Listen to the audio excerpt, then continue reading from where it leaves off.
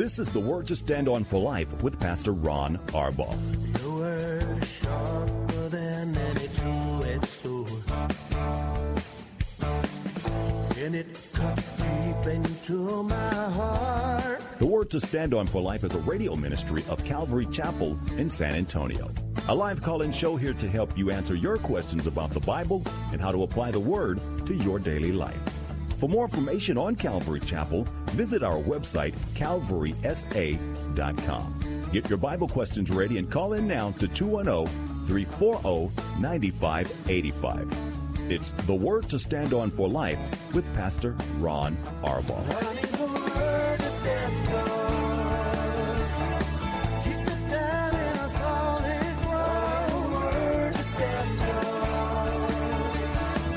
Welcome to the show. I'm Pastor Ron Arbaugh from Calvary Chapel in San Antonio, Texas. And we're here, as we are every weekday at 4 o'clock, to take your phone calls and answer your Bible questions about what we believe as Christians or why. You might have some doctrinal questions. Maybe you're just going through something in your life that you need some answers. We'll do the best that we can to help you. Remember, we love your live calls. It makes the program more interesting. 340-9585. That's 340-9585. You can also call us toll-free at 877-630-KSLR. That's 630-5757. You can email questions to us by emailing questions@calvarysa.com. You can also send your questions in via our free Calvary Chapel mobile app. If you're driving in your car, I remind you daily that the safest way to call is to use the free KSLR mobile app. Just hit the Call Now button and you'll be connected directly to our studio producer. One more time, 340-9585. Because it's Tuesday, there's nothing to talk about except going right to the questions. So let me start with the question from Randy. And Randy says, Pastor Ron, can you explain Daniel 9:25 through 27? I can do that, Randy, but let me say before I get there, this is an opportunity. We've been getting a lot of questions lately about the 1,000-year reign of Christ on earth, the rapture, those kind of things, when these things are going to happen in a timely manner. And Daniel chapter 9 gives me the exact opportunity to do that. So let me start, and I'll take some time here. If people call, we'll sort of interrupt, and I'll get back to it. But we'd love to have your questions. I'm going to go back one verse, Randy. It says in verse 24, 77s are decreed for your people in your holy city to finish transgression. In other words, to put the end to sin, to atone for wickedness, to bring in everlasting righteousness, to seal up vision and prophecy, and to anoint the most holy. Now, obviously, this is a prophecy of Jesus returning and establishing his righteous kingdom on the earth. So when he says, verse 25, no one understand this, from the issuing of the decree to restore and rebuild Jerusalem until the anointed one, the ruler, comes, there will be 7 sevens and 62 sevens. It will be rebuilt with streets and a trench, but in times of trouble. After the 62 sevens, the anointed one will be cut off and will have nothing. The people of the ruler who will come will destroy the city and the sanctuary. The end will come like a flood. War will continue until the end, and desolations have been decreed. He, and this is a reference to the Antichrist, he will confirm a covenant with many for 1 7. In the middle of the 7, he will put an end to sacrifice and offering, and on a wing of the temple he will set up an abomination that causes desolation until the end that is described and poured out on him. Now, Randy, a couple of things about this before I get into it. If you're looking at a King James Version or New King James Version of the Bible, it says 70 weeks are decreed instead of 77s. The Hebrew word is literally sevens, or groups of years. And Daniel, this is a very Jewish way of saying this is 70 groups of 7 years, or 490 years in total. That's what Gabriel is telling him. Daniel understands that. That's important to note that Gabriel is speaking only of Jews and things Jewish. Your people and your holy city is what he brings up. Now, if we're going to understand the timing of the end, the last days, we have to understand that all of these Old Testament prophecies deal only with, exclusively with Israel. God doesn't give us the last days information on the church. Instead, he's speaking to us about those who reject Jesus Christ and those who are Jewish. That is his focus. And the reason he doesn't speak about the church is because the church isn't going to be here during that last week. The last week is the Great Tribulation. The last 7 years on earth is the Great Tribulation. And the church isn't going to be here. So before going on to explain this a little more fully, let me just say that the timing, the chronology of end times events is really straightforward. At the very moment we live, this day and age we call grace, nothing else needs to happen before Jesus comes for his church. Now remember, he's not coming to the earth for the church. He's going to call the church up to meet him in the air, and then we're going to go for a period of 7 years into the great wedding banquet of the Lamb. That's when we are going to be married to Jesus. We're going to receive our rewards, those kind of things at the end time. So it's very important that we understand that this isn't about the church. These final 7 years are a time when God brings fulfillment to the promises he made to Abraham, to Moses, to David. God has to keep every promise that he makes. So the final 7 years, the 7 years rather, the 70th week of Daniel is all and only about judgment and fulfillment of his promise to the Jews who turned to Jesus as their Messiah. Now, having said that, this describes the very end of the Great Tribulation. He's got to put an end to sin, and Gabriel gives him the explanation. In verse 25, no one understand this from the issuing of the decree. We know when that is. It's Nehemiah chapter 2. That happened in 445 BC. So it's an important date because the 483 years, that's the 7 sevens, and the 62 sevens would be remember, Jewish calendar would have 360-day years. It would be 173,880 days. That's when he says, that's when the anointed one, the ruler, comes. Now, the ruler, of course, is Jesus. We know this date as Triumphal Entry Sunday or Palm Sunday. It's the day that Jesus, for the very first time, came to Jerusalem. He came to his own and was proclaimed universally as the Anointed One or the Messiah. Now, what that means, Randy, is that Jesus had to be there at exactly that day. One day early, one day late, and prophecy would not have been fulfilled perfectly. That would have meant it would have been from God. So it's very important. Now, we think we have that date. It happened on April 6, 32 A.D., at least according to the widely accepted scholarship of Sir Robert Anderson. And that was the day, 173,880 days after Artaxerxes' decree was issued, that I mentioned in Nehemiah chapter 2. This is a staggering fulfillment of prophecy. Jesus came at just the right time. Of Jerusalem, he says it will be built with streets and a trench, but in times of trouble. The first 7 sevens are 49 years, the time it's going to take to rebuild the temple that was destroyed in the judgment of the Babylonians. The times of trouble refer to the opposition that will be encountered by those who return to rebuild. And while they never stopped facing opposition, they were able to finish rebuilding the temple and of course, not just the temple, but the walls around it, which is what Nehemiah concerns himself with. Verse 26 is, after the 62 sevens, the Anointed One, Jesus, will be cut off and will have nothing. Now, this is where some people get confused, Randy. Gabriel's making a very important distinction.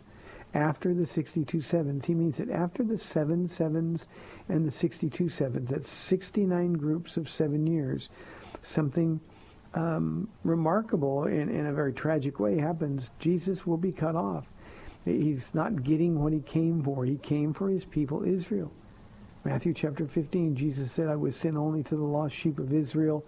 Matthew chapter 23, you remember he looked out over Jerusalem and wept, O Jerusalem, Jerusalem, you who killed the prophets and stoned those sent to you. How often I've longed to gather you as children, gather your children together as a hen gathers her chicks, but you were not willing. Now, for a Gentile mind like ours, Randy, it's an amazing thought. God came for his own, and his own rejected him. That's what Daniel is prophesying. Gabriel is making another distinction in this passage. He's making a distinction between the 69 weeks and the 70th week. The prophetic clock stops for a time. We have 490 years, 77s, until everything is finished. But after the 69 weeks, or 483 years, there's sort of a technical problem. We call this the age of grace, or dispensation of grace. We know this as the church age. Jesus spoke about us when he talked about new wineskins. And what God is going to do, Randy, is use the time between the 69th and 70th weeks of Daniel to exercise infinite patience for people like you and me. Now, how long is this going to last? Well, we know this break has lasted now for nearly 2,000 years. Surely it can't last much longer.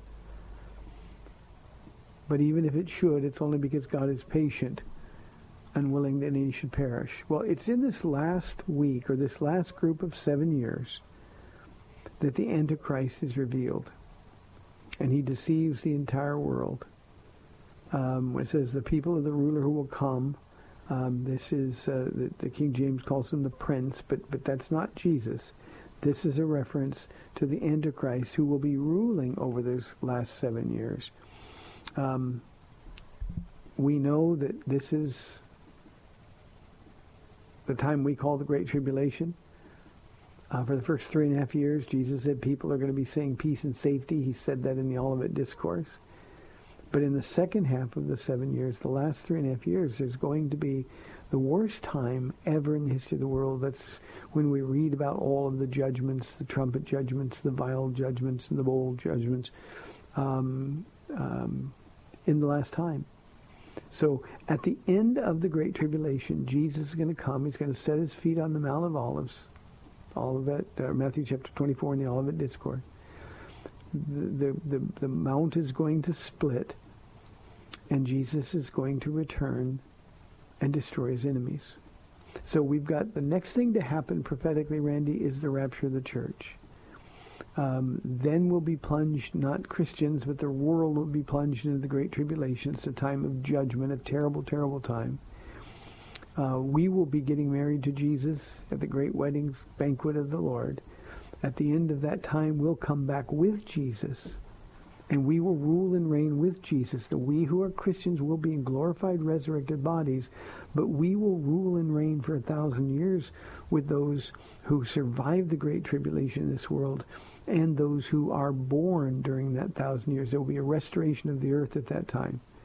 And we will rule and reign with Jesus. At the end of the 1,000 years, there's going to be a judgment. And on that judgment, what we'll have is the great white throne, the lake of fire, and then a new heaven and a new earth. So I hope that helps. Let's go take a call. I've been worried about you, Tanya. Nice to hear from you again. Hi, Pastor Ron. How are you doing? I'm doing really well, thank you. So I have a question for you, and it's more of some guidance. So Carlos and I came across a very gifted young pastor, and rightly divides the Word of God. But there's been something that Carlos and I really want to talk to this individual about, and it's about a church. So currently they're in another church space. They rent it in the afternoon, and he himself and his family have purchased a big bulk of a new church. And it seems like every week it's, I don't want to say a beratement of, but it is it's always about money, and it's a shame that our church isn't open yet. And I feel like it's really he's losing, I guess his message is not, because I come from you guys where you don't let your needs be known, and I understand the church where it's supposed to be planted, Pastor Ron, is an area that certainly needs it.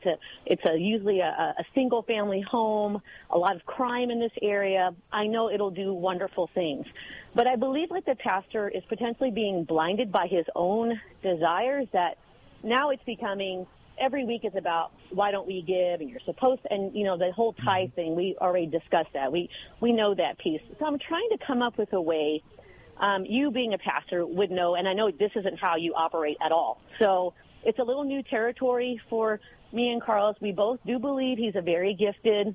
He's never said anything in direct opposition to the Word of God. But I feel like in his desperation, he's really losing the flock because, God puts on our hearts what to give. And so I really would like to ask your advice on how to best, out of love, address this subject. Yeah. Tanya, can I ask you, how old is he? He's in his late 40s. He's not like by any means a spring, but he was a gentleman who was rescued from the streets. He used to be a drug dealer.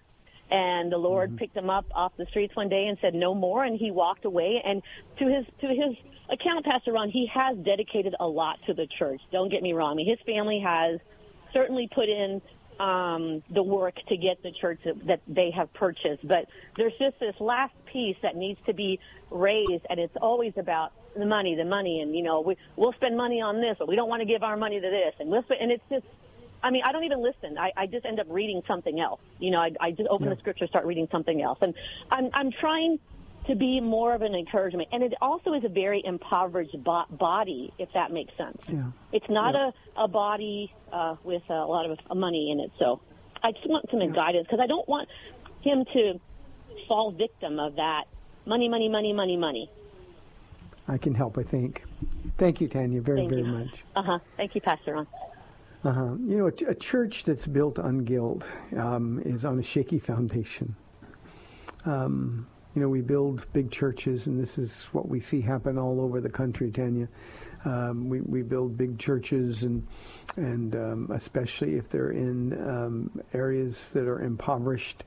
And then we've got to do things to support those churches. And once we've built that overhead in, then we have to keep putting pressure on people to give. And, the Bible tells us unless the Lord builds his church or a man builds the Lord builds a house, the house is built in vain. And that's what we find. We find a lot of these places that are have been built and mortgaged and opened, and eventually they can't support, the church can no longer support the mortgage. And they end up being given away, and churches end up closing. A couple of things, Tanya. Because I know you, though you're in Northern California,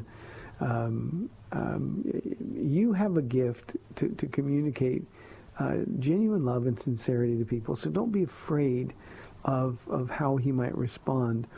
But just tell him that you're praying for him, that your concern is that he's on the verge of maybe driving you and your family away, and certainly if that's the case, there are other families, because of this constant emphasis on money. Now, again, I don't know his theology. You said he's doctrinally been sound thus far, but how he responds to this question will tell you exactly how doctrinally sound or unsound he is. If he starts to give you I just want people to get blessed, and I want people to give, and we want to do something in this church, that's just the same old prosperity junk sort of repackaged. And so many churches fall into that trap. And loving the people who are there is the way the church is going to be built, not pounding the people for money who are there and ultimately chasing them away. And just tell him, you can take this or leave it, but I mean you nothing but love. You're obviously a gifted teacher. I know you've come from a dark place in your life, but what you need to understand is that your constant harangues about money, and you probably shouldn't use that word, Tanya, but your constant pounding people for money is going to change people away. You're making people feel guilty instead of showing them that you trust the Lord. Now, if his whole basis for making those appeals, look, me and my family, we've given a lot. Well, that's great. Then him and his family will be blessed as the Lord blesses. But to ask people for money constantly not only sets them on guard, but it doesn't demonstrate any kind of love or concern. And when you've got an hour, maybe an hour and a half for an entire service, why do we want to waste any of it asking for money? Now, Tanya, as you know, though we don't ask for money and we don't pass an offering here, that's not necessarily bad. I know many, many friends who do pass an offering. They do let their needs be known. We're just doing what God has told us to do. But this man needs to demonstrate that he trusts God. And the way he trusts God is to ask God for the money. Let God deal with his heart, rather than pounding the people of God, especially in an impoverished area. If he would pour out lavishly the love of God on the people that are coming to church, well, here's what I know would happen. God would turn them into a very generous group of people, as generous as people in an impoverished area could be. And when the Lord is building a church, he'll bring people with money. He'll bring people from other places. But when you build that house on guilt, it's a foundation that's just not going to last. So it's okay for him to ask for money. It's okay for them to take an offering, whatever it is. But to make them feel bad because they don't have a church yet, the church isn't a building. The church are the people. Now, I say that, and Tanya, you know because you've been here, but many in the listening audience don't know. Nobody wants a church building more than I do. I mean, we're in a strip center. We make use of every square inch of space here every time the door is open. But we really, really, really would love to be able to spread out. We'd love to have more people in our school. We'd love to have more ministry available. And to do that, we need space. We'd love not to have to tell people during our services to crunch together, because we call it the Calvary crunch, because there's no more room. We don't like telling people they have to wait till the next service to get a chair because we're full. But you know what? We have to be content doing that as long as the Lord has us in this place. And I would tell him, the way I know you will in love, that what he's doing is he's isolating the people against him because they don't have the money to give. And if he immediately spins into they have to give sacrificially beyond what they can afford, then you know you're dealing with some unsound doctrine when it comes to money. And I'll go one step further, Tanya. He can't be blessed by God if his doctrine regarding money, if he doesn't understand this is Jesus' money. So pray for him. I know you do. But schedule an appointment, you and your husband. Schedule an appointment. Go in love, maybe take him a sandwich or something and sit down and just tell him that this has been on my heart. I think you could do amazing things. I really believe the Lord is with you. But you're going to be all by yourself if you keep pounding on people for money all the time. The Lord has turned our church into a very generous group of people. There's two ways to get a lot of money, and one is to have lots and lots of people. Well, we can't fit anybody else in. So what God has done over a period of years is he's turned a small group of people into a very generous bunch of givers. Sort of like the church at Philippi. And that's what we all ought to be shooting for. They didn't ask for money in the first century church. They came and laid it at the feet of the apostles. I think it's a very important conversation you need to have. I'll be praying for you. Thank you, Tanya. 340-9585. I've got some money questions here. I'll maybe get to them on the other side of the break. Here's a question from our email inbox from Nacho. Pastor Ron, could you please help me understand the use of the word ages in Ephesians chapter 2, verse 7, in order that in the coming ages he might show the incomparable riches of his grace? I realize that not only could it mean that we will enjoy his grace forever through time, and that's really what he's talking about there, Nacho, because it's that grace which will allow us to do so, but could it also be a time before the rapture and the second coming. Ages can equate to a very long time. Obviously, it's been 2 millennia so far. I guess I'm saying I don't want to wait much longer for his promised return. Well, I can promise you nobody else wants to wait much longer for that promised return either. But what he's just saying, you need to go to the verse above that. Let me turn there real quickly. We got a minute left, I think, in this break. Ephesians. Verse 6 says, Nacho, God raised us up with Christ and seated us with him in the heavenly realms in Christ Jesus. That's positionally. He did do that. But here's the statement of purpose. In order that in the coming ages he might show the incomparable riches of his grace expressed in his kindness to us in Jesus Christ. The idea there is that when we get to heaven, we're going to forever have our minds blown away by what we see, the amazing gifts. So I'm with you. I can't wait.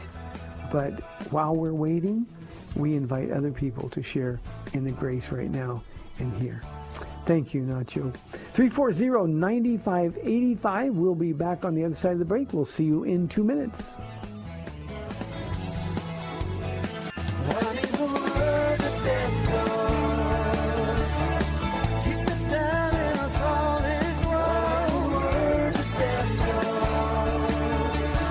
Welcome back to the Word to Stand On for Life. We're taking your calls at 340-9585 or toll free 877-630-KSLR. Now, here's Pastor Ron Arbaugh. Welcome back to the last half of our Tuesday program, 340-9585 or toll free 877-630-5757. Tanya, here's a question from Patricia. I told you I had a couple of money questions. Here's one of them. Patricia says, a preacher on TV said if I gave money to his ministry, God would heal me. Is that true? Patricia, not only is it not true, but this preacher is a false teacher. Avoid him like a plague.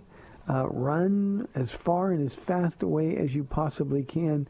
This kind of nonsense is why the world laughs at so many Christians. These are the Christians who have very public ministries. You know, we can sell false hope and you can fill a church in no time. They can afford radio and television ministries, and they say this nonsense. They're just peddling false hope. The problem is they're the ones getting rich off of the backs of the people who aren't getting healed. So, Patricia, avoid him. Run away from him or for her, or whoever it might be. God is the one who heals. He gives gifts of healing. Only he knows who and when and why somebody would be healed when somebody else wouldn't be.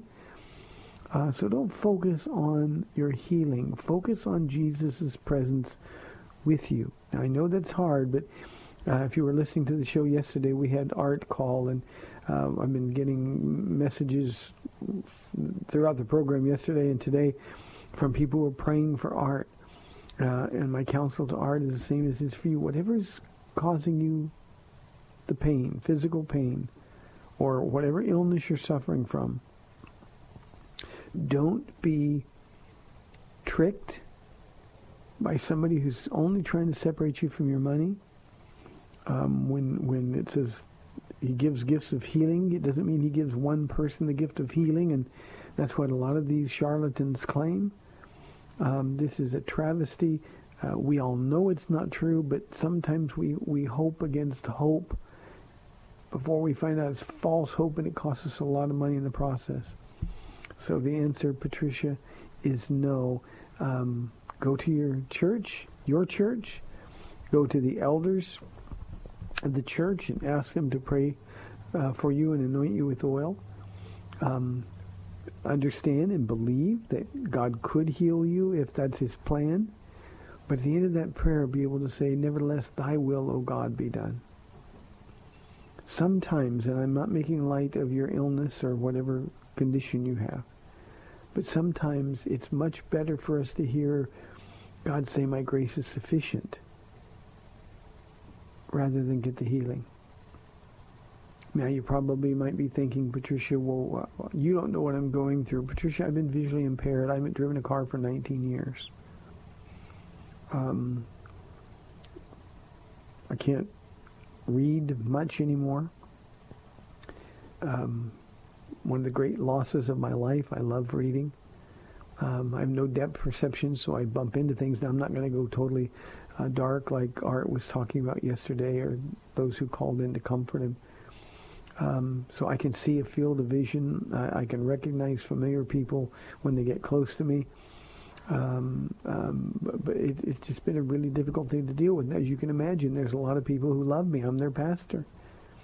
And I've got people all over the world praying for me, and they always ask, well, how's your eyes? Been praying for God to heal you. A long time ago, when I sought the Lord on this one issue, when at first I really believed, I was told that eventually I would lose my sight completely. I really believed that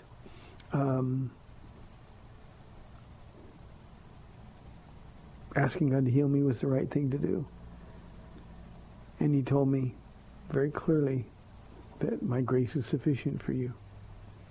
And it has been. It has been. Let's go to an anonymous call from Jonestown, Texas on line 1. Thanks for calling. You're on the air. Hey, Pastor Ron. It was just on my heart to call in and offer some encouragement to Art, who called in yesterday, whom you were just talking about.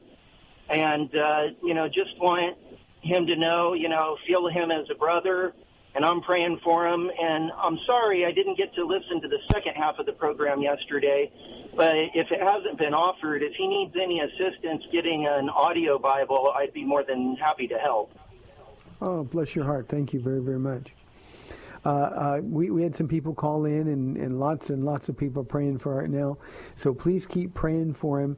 And what I will do is if he needs that assistance and lets me know, we'll somehow make the connection with you. I'll give you a message over the air, and we'll make sure you can connect. Thank you for offering your heart and your prayers. Thank you very much. See, this audience is absolutely the best. Just the best. Ben says, what did Jesus mean when he said John the Baptist was Elijah? Now, you remember Jesus said, if you can receive it, John is Elijah. But he didn't mean that John the Baptist and Elijah is Elijah reincarnated. Elijah, you remember, the prince of the prophets in Israel. Elijah will return. He'll be one of the two witnesses in the book of Revelation. He and Moses will return, and he is the forerunner of the Lord's message. So what he's saying is John the Baptist is fulfilling the office of Elijah for Jesus' first visit to this world. John was the forerunner. Repent, for the kingdom of God is near. The kingdom of heaven is at hand. He was doing baptisms of repentance.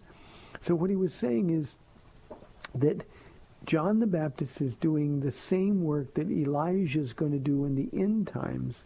He's just doing it now, sort of to launch this age of grace that I talked about in an earlier answer to a question. So he's not saying, no, this is Elijah reincarnated. And some people thought that. He's simply saying that he's doing the same work. Prophetically, he is preparing the way for me now. Elijah will prepare the way later for the conquering king, the one who will return with Lord of Lords and King of Kings on his robe and on his thigh.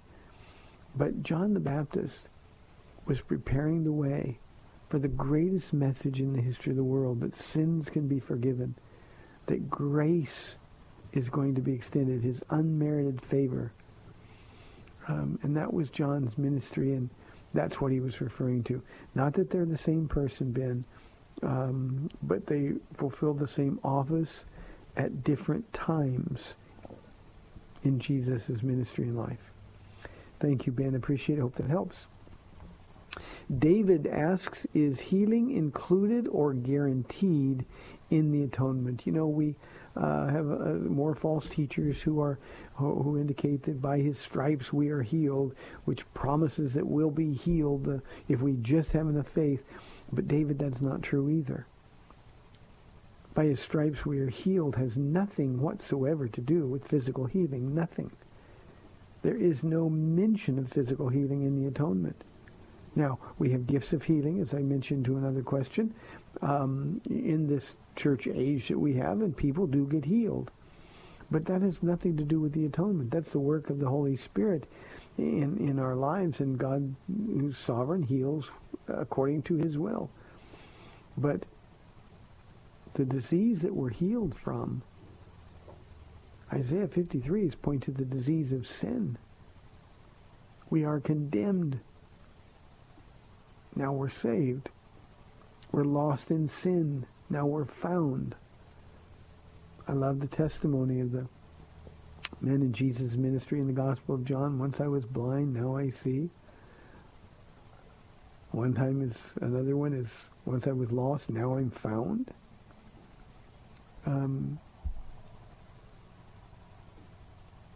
But healing is a gift. It's not a right. And the atonement, David, has nothing whatsoever to do with physical healing. Now, for everybody who's come from a bad church background or a faith or prosperity background, I know that sounds blasphemous, but believe me, the promises of God that he's given to us, no matter the condition we're in, are glorious and wonderful. And way too often, we're looking at Jesus to give us things or to do things for us rather than being grateful for what he's already done. Nathaniel asks, what role does works have in our salvation? Well, depending on what you mean by the question, Nathaniel, works have nothing to do with our salvation. We believe by faith, and then we're saved by grace through that faith. And even the faith is a gift from God. So we don't have to do anything. We don't have to fix anything. We don't have to improve our lives. We don't have to pay a penance. Nothing in order to get saved. Now, the role of works in our life is simple. Once we are saved, because we're so grateful, because we're so very, very grateful, then we do good works. Why? Because we're happy, we're grateful, we've been set free. My life was so filled with pain before I got saved. I was asked a question just yesterday by somebody. He wanted to know, what is the biggest difference Jesus has made in my life? I've been saved for nearly 27 years now. And the biggest difference is simple. Once I was lost, and now I'm not. Once I was on my way to hell, and now I'm on my way to heaven. Once my life was filled with pain I caused not just to me, but to others. And now my life is filled with joy. It doesn't mean my life is easy. But I'm so grateful, Nathaniel, for that I hope, works that glorify God. Now let me talk about works for a minute, because a lot of times we have a tendency to look at works as though we sort of earn God's love. God loves you as much now as if you were doing nothing at all. It doesn't matter whether you're doing great works or no works. He loves you infinitely, because God only has one measure of love, and that's infinite. But you see, when we do good works as a result of being saved, then we're representing Jesus in this world that we live in. Again, we don't do good things in order to make God love us more, or to make God happy, or to get God to bless us. We do good things because he's already done all of that. Because he's crazy about us. And so we do good things. And we don't look at those good things and say, see what I've been doing for you, Jesus? No, it's not that at all. We just do them. And Paul says to don't grow weary in well-doing. So we just keep doing it and doing it. And we do it because we're so thankful. Now, one other thing, Nathaniel, about these works. Too often we think of stuff that we do. The anonymous phone call we just had, that was a really, really nice thing. If he needs help with an audio Bible, I'll be happy to help him. I'll make sure he gets it. I mean, that's a really good work. But the work in itself, God doesn't need that person to do that work. God wants to share rewards for that work. And that work is just being kind and loving. So if you want to know what works should result from our salvation, Galatians 5 tells us it's love, joy, peace, patience, kindness, gentleness, goodness, faithfulness, self-control. Those are the good works. It's a changed life that everyone can see. So nothing happens before we're saved. We don't have to do anything. It's a free gift from God. But if you're really saved, James says good works are going to flow as a result. That's what the Holy Spirit does. Let's go to San Antonio now and talk with Michelle on line one. Michelle, thanks for calling. You're on the air. Hi. I have a question. I spoke with you maybe about a week ago, and I'm glad you just mentioned that about not having to work, because I'm still battling with the born again. I have to work for it.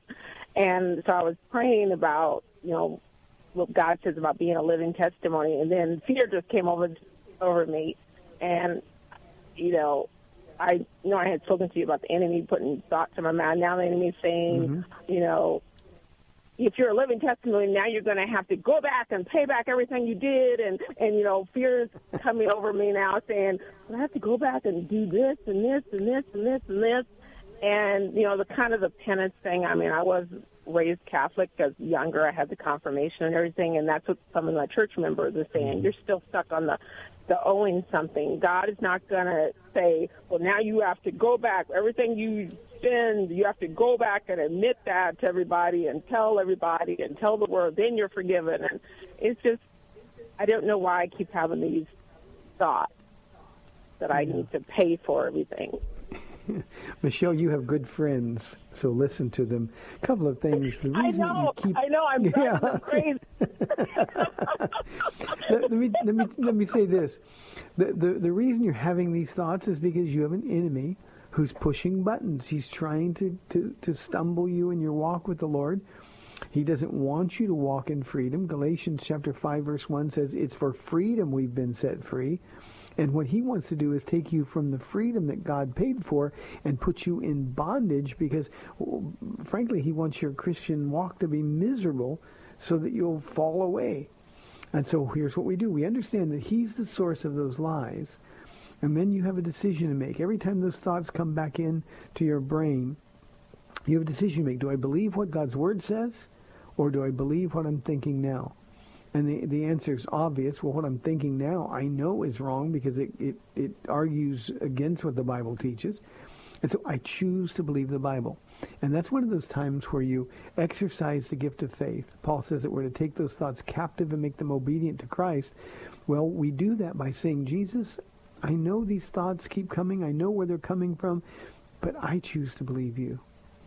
For we are saved by grace through faith, and that not of ourselves. It is the gift of God. And when you begin enjoying your walk with the Lord, when you no longer are susceptible to those lies from the enemy, it changes everything. Now, obviously, as humans, we got a lot of baggage. One of the great things about my walk with the Lord for these 27 years, Michelle, is that I didn't have any religious baggage. I'd been to church just a very few times. My grandma would drag me as a little boy. But there was no religion, no God, no church in our lives at all. So when I got saved, it was like 1,000 pounds of weight was lifted off my back. And I was so happy, and I felt so light. It just changed everything. Well, that's the joy of the Lord. And that's the joy Jesus wants you to have. And unfortunately, because we're humans, we're going to have to fight the spiritual battles. But we do that by new thinking. Romans 12, 1 and 2 says, transform lives. And we transform by the renewing of our mind, the making new the way we think. And we do that in the Word of God. And so, Michelle, it's just a process as a new Christian, a fairly new Christian.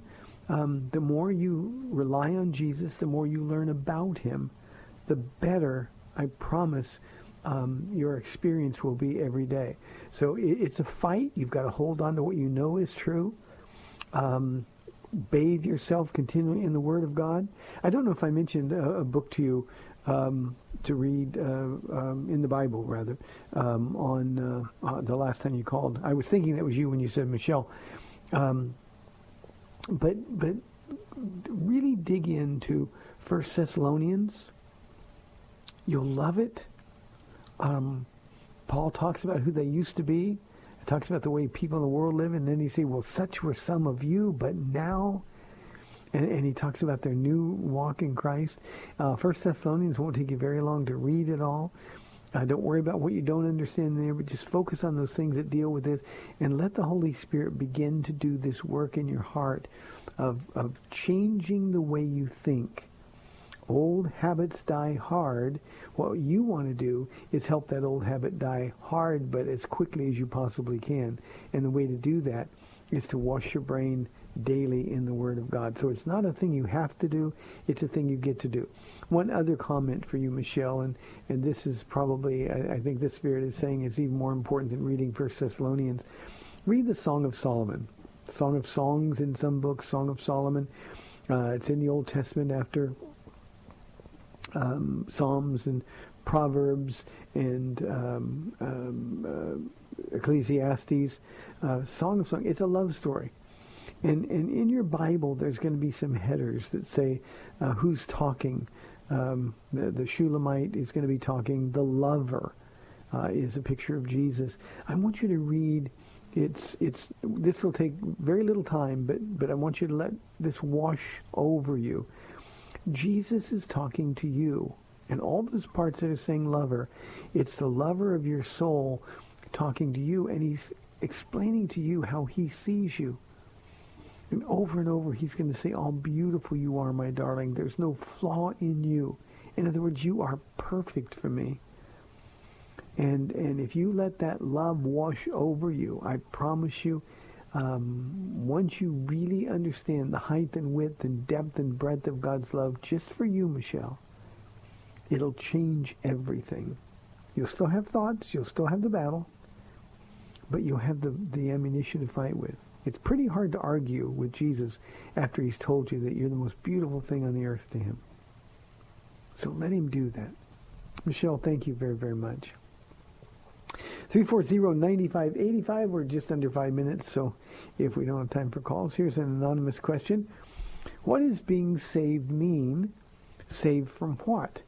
Well, being saved, think of the word rescue. I like to think of Jesus as my rescuer. In Romans chapter 7, Paul describes his own experience. What I want to do, I can't do. What I don't want to do, that's what I find myself doing. And every one of us can empathize with that. But then he comes to this question: who can rescue me from this body of death? And then in the next verse, chapter 7, verse 25, he answers the question: I thank my God through Jesus Christ. Well, Jesus is rescuing us. Now, what he's rescuing us from is us, from sin. From the power of sin, from the control of sin, from the penalty of sin. He's rescuing us. So that's what it means to be saved. Saved from hell. Saved from a way of life that is steeped in sin. Saved from guilt and condemnation. Romans 8:1, this is for you too, Michelle, says there's no condemnation for those who are in Christ Jesus. So, to be saved means that we've been completely rescued. You know, we live in a time now where superhero movies are really the big thing. I've got so many crazy people here at the church who are into Marvel movies and Avengers and those kind of things. Well, Jesus is the greatest superhero rescuer in the history of the world. And he rescues us, from the control of our flesh, from the influence of sin, the penalty of sin. So, Anonymous, that's what it means. And if you're not saved, and the question would suggest that you're not, the way you get saved is simple. Ask Jesus to forgive you of your sins. Tell him you're sorry for being a sinner. I always say this, the most obvious thing to any of us should be that we're sinners. You know, we so often try to kid ourselves. Well, I'm not really a sinner. I'm a good person. I didn't mean those things. We're sinners. And when you admit that, Jesus can take those sins. There's a great Christian classic called Pilgrim's Progress. It's a great read. It's a better read if you get the more modern version, but it's a great version. Christian, the protagonist in the story, has got this burden of sin. It's just piling up on his back, on his shoulders. And finally he goes under this bridge and it knocks off that burden and he feels so light and free. That's what it means to be saved. So repent of your sin, Anonymous. Ask him to forgive you. He's delighted to do so. Then be honest enough to say, Jesus, I'm going to mess up again, so I need your help.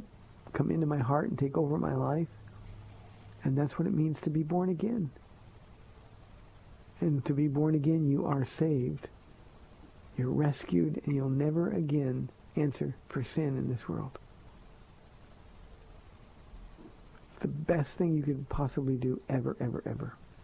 Hope that is simple enough. Here's another simple one. How am I doing on time? Under 30 seconds? Okay. I'll come back to this one tomorrow, Jennifer, but I can answer the quick one. Jennifer wants, so can you lose your salvation? The answer is no. You can't. You can't lose what Jesus gave you. But I'll come back on the program tomorrow, Jennifer, and answer that question with a little bit more detail. For now, you can take a deep breath and rest in the arms of the one who loves you, the lover of your soul. Hey, thanks for tuning in today. You've been listening to the Word to Stand On for Life. I'm Pastor Ron Arbaugh from Calvary Chapel in San Antonio, Texas. May the Lord bless you and keep you. Find somebody and tell them how much Jesus loves them. See you tomorrow at 4 o'clock. Bye-bye. Thanks for spending this time with Calvary Chapel's The Word to Stand On for Life with Pastor Ron Arbaugh.